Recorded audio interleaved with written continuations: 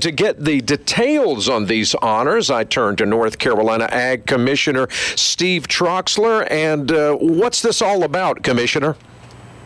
Well, I think everybody knows that we in North Carolina grow just a ton of very good products on the farm. But we're blessed with a tremendous culinary talent that turns those products into delicious meals and drinks. So we saw evidence of that at the North Carolina Restaurant and Lodging Association's Culinary Showdown competition. It's been a long competition that began back in March. We had 94 competitors vying for the top award. Wow. And then they had to go through, I guess, some preliminary rounds to winnow down the field. Is that right? They did, and the number was reduced to 24 contestants through 5 preliminary rounds and 2 semifinal rounds and 2 mixology rounds. So the grand finale was held at the pavilion at the Angus Barn, and we awarded the best chef, the best runner-up chef, best pastry chef, and runner-up, best mixologist and runner-up, plus the People's Choice winners in each of these categories as voted on in the grand finale. They were named to become our 23-24 Got-To-Be NC Culinary Ambassadors. Well, there's an awful lot of winners. Why don't, Commissioner, you name some of these winning restaurants that are represented? I would love to do that.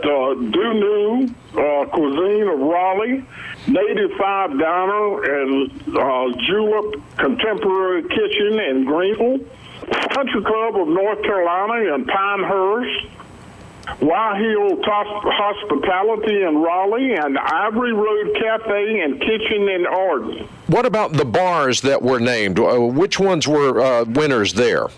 Well, we had Merle's of Wilkesboro, Foundation of Raleigh, and Lavender and Livingston's in Charlotte. One of the best parts of all of this, though, is that there were over 400 North Carolina farms were part of the menu and drinks created by the winners. That's fantastic, and just really goes to highlight all the goodness that grows here in North Carolina. Isn't that right, Commissioner? It is, and we are so grateful that we have such great chefs and mixologists to take these farm products and turn them into unbelievable dishes. And this has been a partnership with the North Carolina Restaurant and Lodging Association, and they actually named me and the department as their partner of the year at the grand finale. That's much appreciated, but the credit all goes to the marketing division and the department that worked so hard to put this on.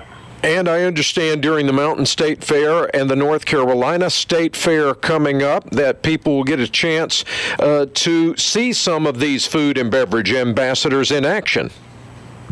They actually will on the Got-To-Be NC cooking stage, and of course that's part of the Got-To-Be NC pavilion at both of our fairs. And check this out, and you'll see the winners and the businesses that have participated. And don't forget, Mountain State Fair, September 8th through 17th, and the State Fair, October 12th through 22nd.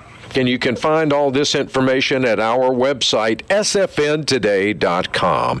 With North Carolina Ag Commissioner Steve Troxler, I'm Mike Davis.